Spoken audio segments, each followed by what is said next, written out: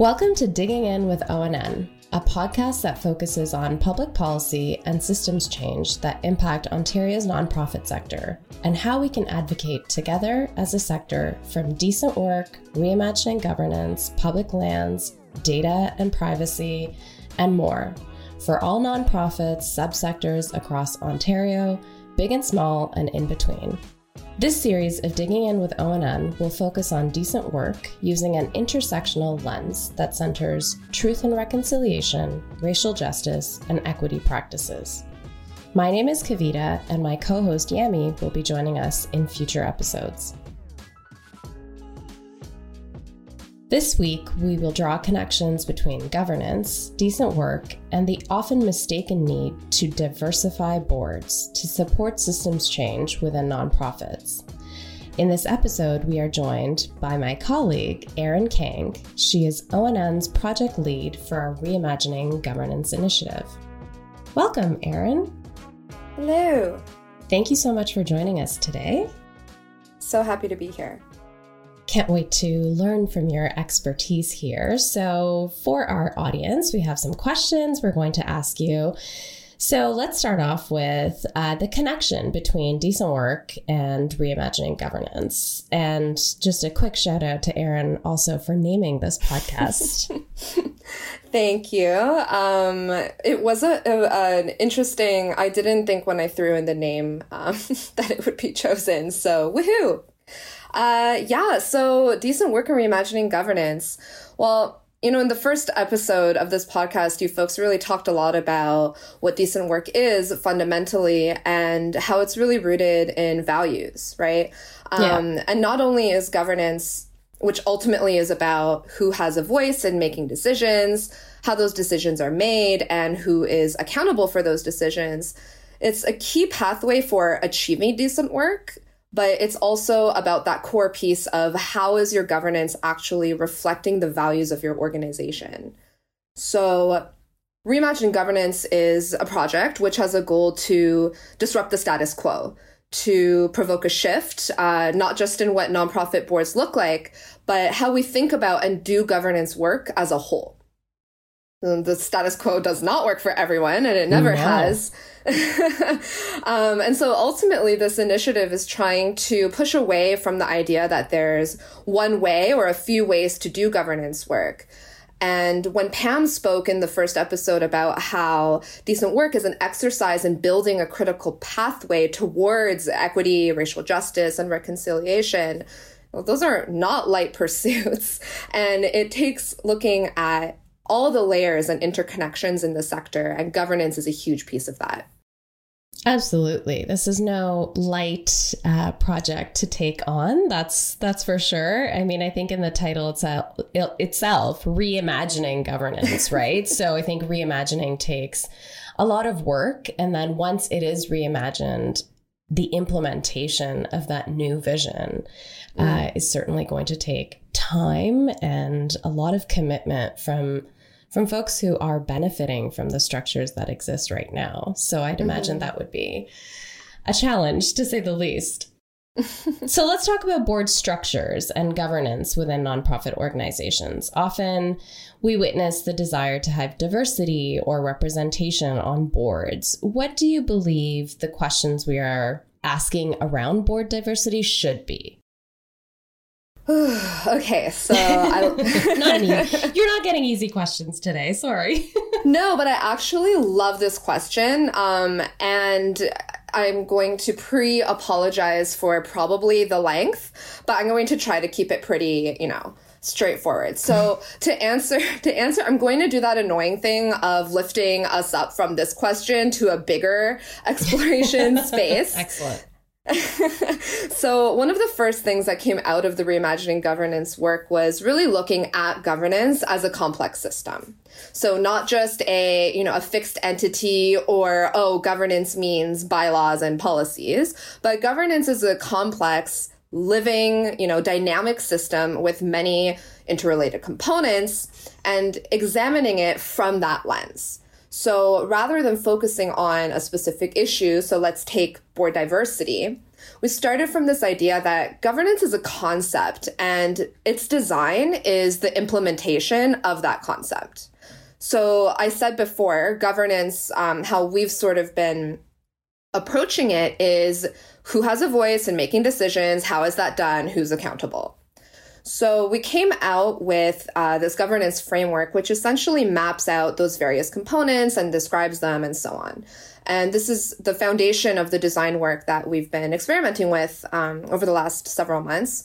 A lot of people, contributed to shaping it. It's available on our webpage right now. But looking at governance through this more expansive view and actually naming all of those different components at play, it really allows you to come at thinking about solutions or new approaches to governance in a different way than if you only focus on the board, like improving the board or diversifying the board. So I do want to name, of course, that boards are critical pieces in the governance system. It's just that they're not the only ones. Yeah, and it's one piece of a bigger puzzle. Exactly. Yes. And often those other pieces of the puzzle, they're there, but they're not illuminated. Like we're not focusing on them. And if you look at literature or like education and stuff that has come out in the past several decades, a lot of it has rightly, sort of focused on the board and how it can be more effective and communicate more with the ED and all those different things. But that's still just one part of that system. And so within that, there's a lot of myths, right, and assumptions around what are boards and what do they need to do. One of our sort of people in our network of learning, I guess I'll call it, recently said, this work really challenged what they thought of governance as. They kind of thought of it mostly as a set of policies and, in fact, opened up, their perspective to seeing that governance is actually a system of relationships, of different things that are at play. So when you open up this more complex view of governance, it also opens up what's possible, right? So playing with this example of diversity on boards and getting back to your actual question, indisputably, board diversity, important, sure. Let's say we kept this conversation only at the level of board composition, right? It becomes a conversation about how do we squish all those things you need into a group of, 8 to 12 people. I'm sure you've come across that notion, right, of, we need to find someone who has legal expertise, maybe HR. Right. We need to check off a bunch of different boxes so that this group of people feels, quote, diverse.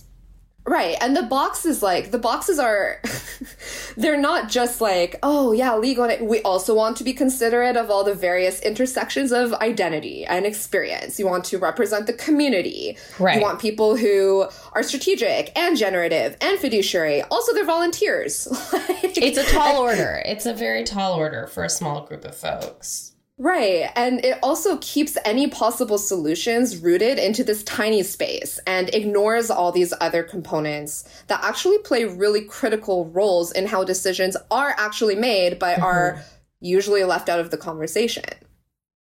So if we expand this question, how can we get more diversity on our boards? We start thinking about how can we get greater diversity and equity in how we make governance decisions as a whole. So it's not just tied to the board as a structure, but it's looking at governance from this high level of power and who's making decisions and where does that accountability rest? And it opens that space up. I don't think that this is often an approach that we see in this conversation around like diversity and equity in boards. And it's sort of, correct me if I'm wrong, sharing that power that the board has, right? Because right now, the thought process is sort of like the board is governance, sort of synonymous, and that they have all the power, like they approve or don't approve of the decisions that the charity or nonprofit is making. But if we think about governance in sort of a more open way and in a more wholesome way, then it's sort of reshifting that power balance too, right? It's get a better balance of power across the organization as opposed to just sitting with one entity. Exactly. No, that's exactly it. And so we have this other resource right now called Board Essentials on our webpage, which really just lays out those minimum legal and regulatory requirements that boards have in Ontario. And it's much more minimal than people think. A lot of the time, the fear of sort of the legal aspect of things really holds folks back from thinking about different ways of doing stuff. But you nailed it, Kavita. It's exactly asking who else can be involved in our governance decision making and what other structures or bodies could do governance work that in addition to the board, and how can it be distributed across the organization in a way that makes sense for that organization. Right. One more thought, like Pam talked episode 1 about how decent work isn't just about minimum standards, right? Mm-hmm. And I think it's such a parallel because we don't have to think about diversity and equity and justice in such a narrow way as how can this one body be more diverse? Like that is a minimum standard, right? Right. And so it's more about like, who are all of the people who are impacted by this work? And instead of, thinking about how they can be involved in this one way, how can we start thinking about really getting creative in, filling those gaps? Who's missing from that decision-making process? How can we include them in non-conventional ways? And really just challenge that idea that boards are the only space to engage in governance work.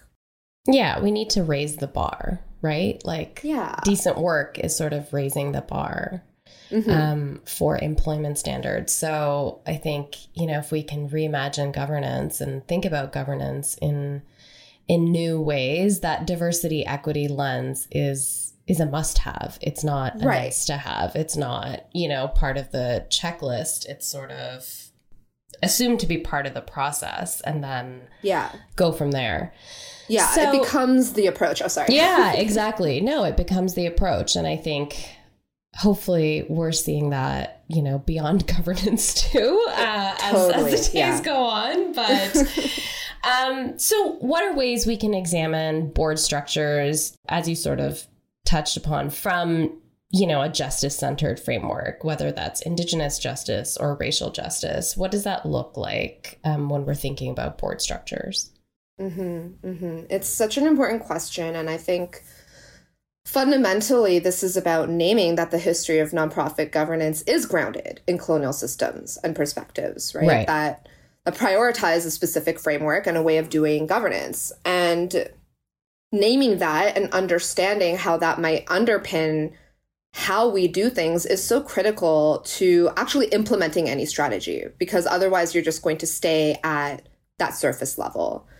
A lot of the work and conversations that we've been having with, nonprofit and governance leaders has really been, again, about distributing that leadership and power. And although we do have to acknowledge that boards, hold specific legal obligations, it doesn't mean that they have to sit at the top of a hierarchy.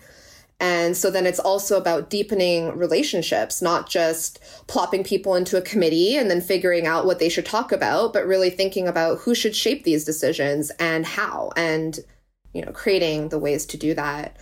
Also, I would say, there are so many Indigenous leaders and Black leaders who are doing work around bringing Indigenous and Afrocentric lenses and wisdom to governance and leadership. I think about, the Circle on Philanthropy that does deep work around reciprocity and settler Indigenous relations in the sector. I think about the Black Governance and Leadership Project that, these people who are already doing the work and bringing in that wisdom that we can uplift and learn from in terms of how to apply those justice-centered frameworks into our governance. But every organization needs to be doing that deep work for themselves, because we all have different purposes, different histories, different communities that we engage with and such. Right. And I think that's sort of a key point that a lot of this work is already being done. So I feel like sometimes when folks might hear about reimagining governance and rethinking about their governance structure,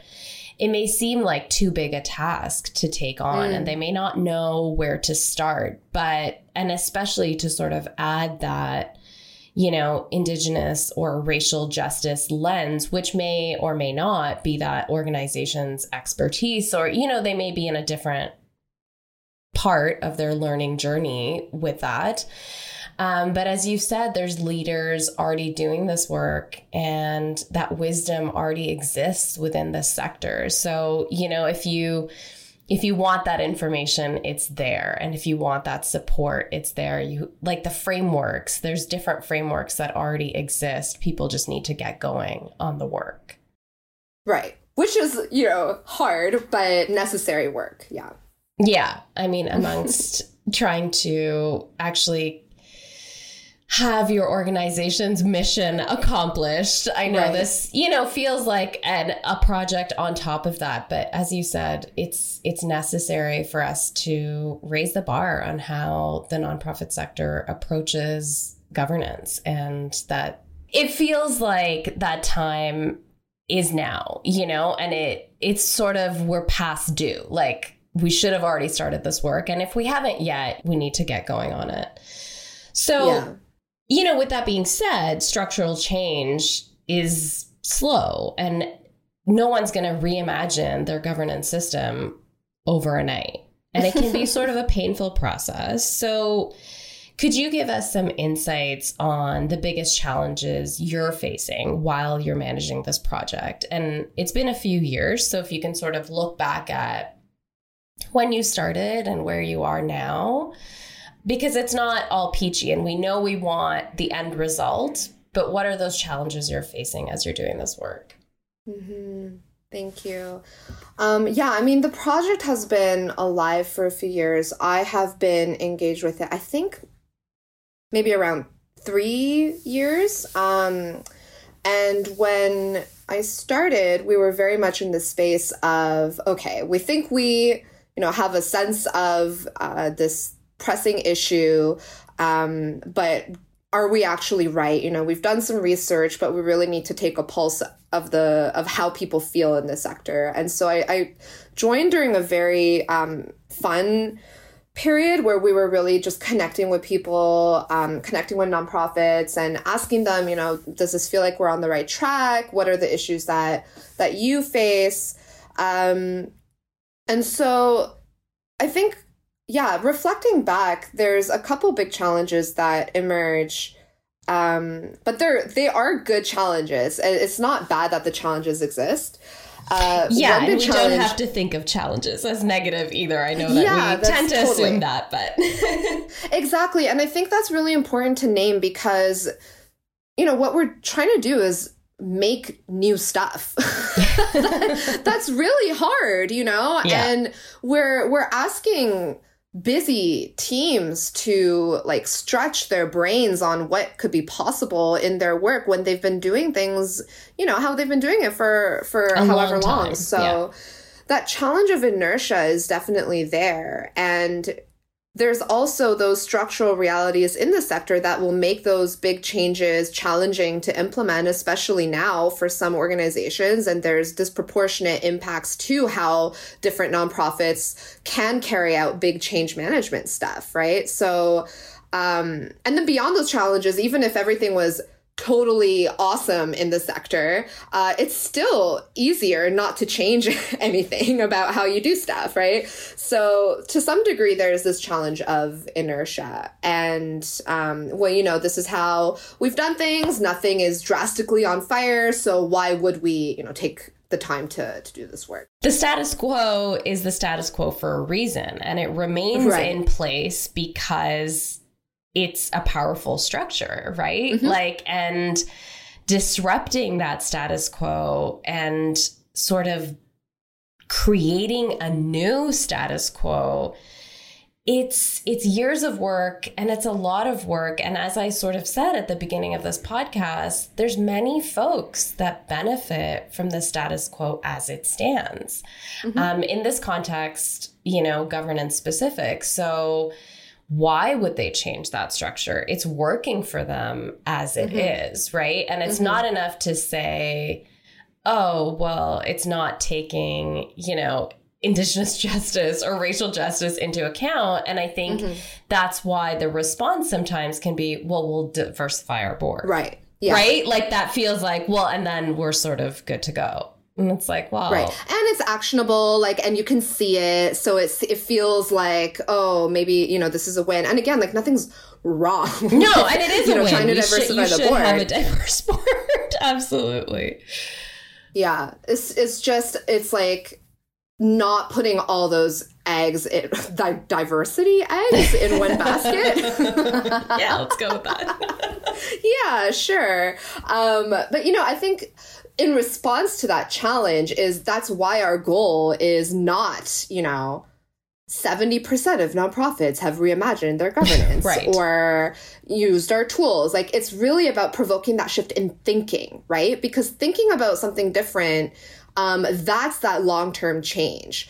It's that mindset shift that is the thing that can push other structural changes. And we were even shocked. So in the past several months, we've been working alongside some various nonprofits in Ontario. We've been testing some of our thinking, some of our tools and such with these folks in spaces called Learning Labs, right? And when we started recruiting for the Learning Labs early in 2021, still in the midst of COVID and everything just being so uncertain, challenging, emergent, we had so much interest from organizations that even though they were busy and facing a very different new reality.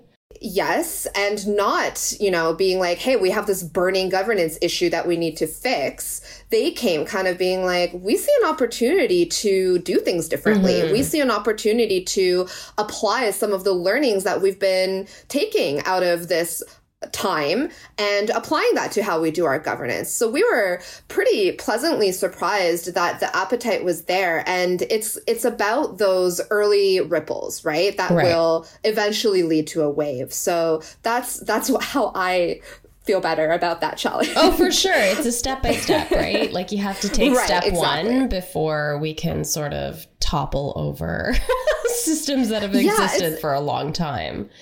And it's kind of like both. It's like, yes, the change is going to be slow to actually implement things and do things well and with intentionality and all that. But also, let's radically change how we think about governance right now. So it's kind of like holding both of those things. And I think that makes me think of another challenge, which is just straight up the challenge of thinking differently about something that feels really fixed. Right. And there, as I keep saying, there haven't been huge shifts in how we do governance work. And so, you know, or at least it's been pretty incremental. As I said, it's not easy to create new things from scratch. And that's also why the approach we're taking is not, okay, we're going to just make another model that we hope fits, you know, all 58,000 nonprofits in Ontario and beyond. But actually figuring out, how can nonprofits actually take the design of their governance into their own hands and use the experience and expertise that they have as people on that team to figure out what is going to work best for them? This really helped me think about what are we actually doing with reimagining governance. And it's my favorite analogy because it has to do with playgrounds. So there's a show called Abstract, The Art of Design. And when we honed in on design as sort of the fundamental thing to focus on with reimagining governance, I started thinking about video games, art, like all of these different things that inform, like, how do we move through the world, right? So this one episode focuses on this toy maker, which is the best job, like toy inventor. Their name is Cass Holman. And they share about this playground revolution that was happening. So I think it was sort of in the late 90s, early 2000s maybe, where playgrounds, both like public and in schools, like they were going through this big thing that people wanted prettier and more interesting and cooler playgrounds. But what was happening is that they were all just sculptural changes, right? So for example, it's like a slide, but it's an elephant. Or it's a swing set, but you swing on tires instead of a plank. So pretty much designing for the same kind of play, just making it look different. Right. not very revolutionary, not quite innovation. Superficial change. Exactly. And that's sort of the connection to just thinking about, for example, diversifying boards. Like, how can we structurally change this thing that inherently is more than just the people around the table, right? And so Cass goes on to say that when you're thinking about revolutionizing something, like changing something from its core, or not from its core, but really innovating what it is, what it looks like, you have to think about that core. What are the core functions or that core purpose that exist, and how else can they be facilitated? So I'll use the example of a slide, Kavita. Like, what if you were to think about what a slide does, what does it do? I mean, it takes you from one place to another, usually from top to bottom. There may be a bump or a turn in the middle.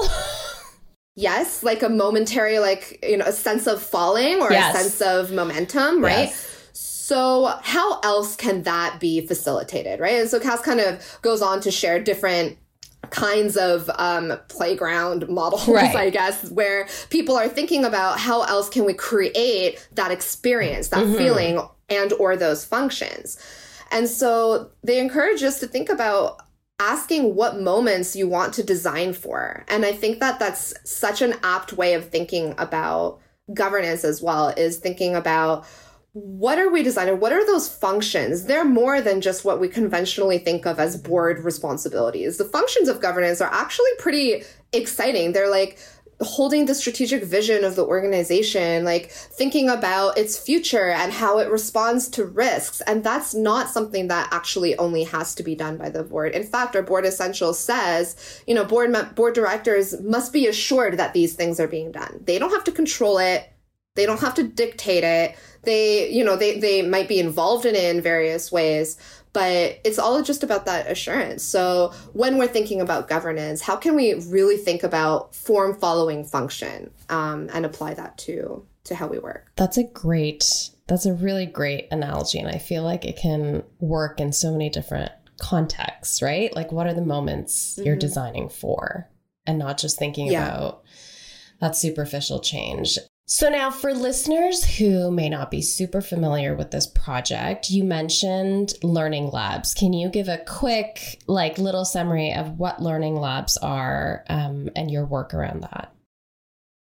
Yeah, for sure. So as I mentioned, when we kind of affirmed that we were on the right track, saying, we need to look at the design of governance and we need to figure out ways to enable nonprofits to actually do governance differently, we knew that we couldn't just do another model. So we couldn't just prescribe something new, right? Replace yours with ours. Yeah, exactly. Yeah, done. So instead we started to think about, okay, well, what's an approach or what's a journey that could be supported by various tools that nonprofits could kind of undertake? And we started to co-create what that could look like with a lot of just different nonprofit leaders, capacity builders. We've been referring to them as our governance champions, who really fed into, for example, the creation of the governance framework and the board essentials. And when we kind of came up with we think we have a reflective process that will do what we hope will, what we're hoping for, we also knew we couldn't just do a traditional pilot. Right. What we had was, it really needed to be built on more through lived experience. And so we reached out to organizations who were kind of ready to take on the amount of time and energy to do this work. And started working alongside several of those nonprofits. So we've been doing sort of 2-hour sessions, every few weeks, and exploring in each session a different part of the process that we started working on.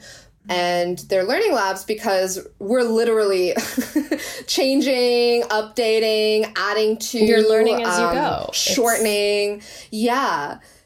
Exactly. And it's also that we can share everything with the sector in the spring, which we're really excited to. And we knew that we just needed to really pressure test everything with real teams. So we're sort of in the wrapping up space, about to enter into the debriefing. Okay, what did we learn? How can we make this better before we share it space? Yeah, it's a pretty exciting time. We've learned a lot, and one of the things we know is going to be really critical to any kind of movement to reimagine governance is sharing stories and giving examples. So we're really excited to start sharing what we learned. That sounds really exciting. And for listeners who are interested in learning more about that, you can stay tuned to, ONN's website, and our social will, of course, share updates about reimagining governance as they are available to all. So as we wrap up, Erin, are there maybe 3 or so key points that, we can hone in on that people can sort of think about as they're seeking to reimagine governance, but also implement anti-racist and practices of reciprocity within their board structures and overall leadership team? Yes.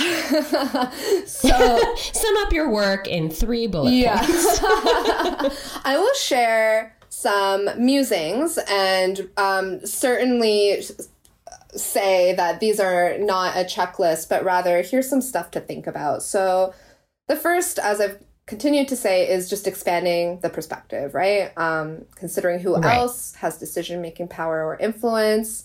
Some of our early work, we identified an ecosystem where we actually demonstrate that there's many factors in people who influence governance, like external, internal, their systems level, organizationally. So expanding the perspective and really including that larger web in anti-racism and anti-oppression work, I think that's really key. Not seeing, governance work as just separate from equity work and separate from leadership work. Yeah. The second is, it's probably a difficult one or a challenging one, just knowing the demands on the sector and its workers, but spending time reflecting on and exploring and naming the governance culture of your organization.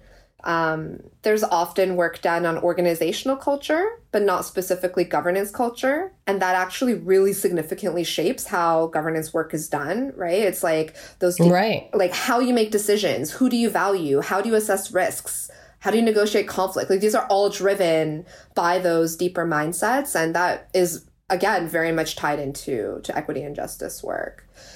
So there's that. And finally, just thinking about reciprocity, like everything here sounds so big, but when you boil it down, it's about those relationships. It's about that intentionality and the fact that it's ongoing work that won't ever be done, but looking at it from this more expansive view and doing the work of asking those different questions. I think starting there allows for a really different possibility, like horizon of possibilities, to be totally cheesy, than just limiting conversations to, all right, let's diversify our board. The go-to solution. Yeah. And what I've learned in the time that I've been at ONN and, the little time that we've gotten to spend together sort of discussing this project is that it's not meant to be a guide. At the end of this project, it's not like there'll be a how-to reimagine governance. Right. Take these 5 steps. It's, a lot of what you've mentioned is about supporting organizations to ask different questions, ask bold questions, ask smarter questions, ask different questions that they've asked before. And I think that's sort of important for people to take away, is that the goal of this project is not to dictate. Like you said, it's not to, replace the structure you have with a new structure that we've created. It's about guiding the process of what's going to work for you and for your organization, because it's going to be unique. There isn't going to be a one size fits all. And I think that's why it's wonderful that we're going to share, what we've learned through the learning labs, because if people can see sort of the process that other organizations have been through, it gives them some insight into the process and what they may be embarking upon in the future. Yeah. Yeah, for sure. And to give multiple entry points, right? Like not every organization is going to be ready to go through all the things that happen in the Learning Lab, but could they have an intentional conversation about their culture and how it impacts how they make decisions? Yeah, probably. Thank you, Erin. Thank you for the work that you do on this project and in the sector. And thank you to our listeners for tuning into this episode. I'm your host, Kavita. And as mentioned previously, Yami will be joining us in a future episode. We hope that you'll join us as we keep digging into the issues that matter to the nonprofit sector. Make sure to share, rate, and subscribe so you're the first to know when new episodes are live.